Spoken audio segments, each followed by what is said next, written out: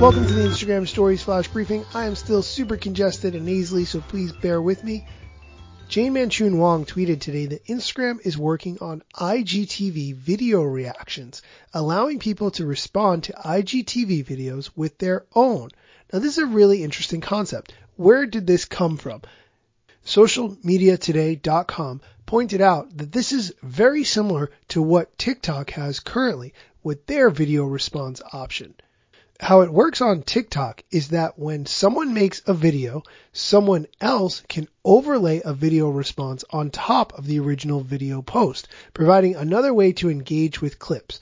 In the sample that they show from TikTok, there's a banner that says react to this across the top of the screen and shows the original video full screen and the person's reaction video in a smaller window floating on top.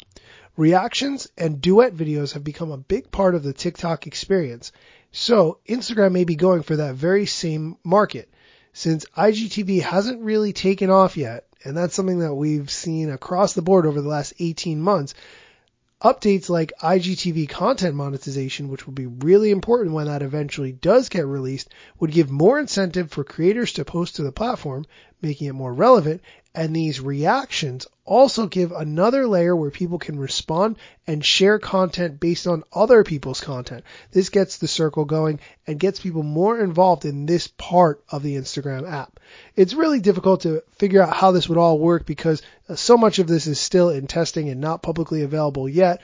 Since IGTV clips are typically much longer than TikToks, it doesn't necessarily make sense for a person to have a reaction video to a very long video, but we'll have to see how this develops. And now in other news, there are two things that I want to talk about. First, I am going to be speaking at the Midwest Digital Marketing Conference in St. Louis on April 9th.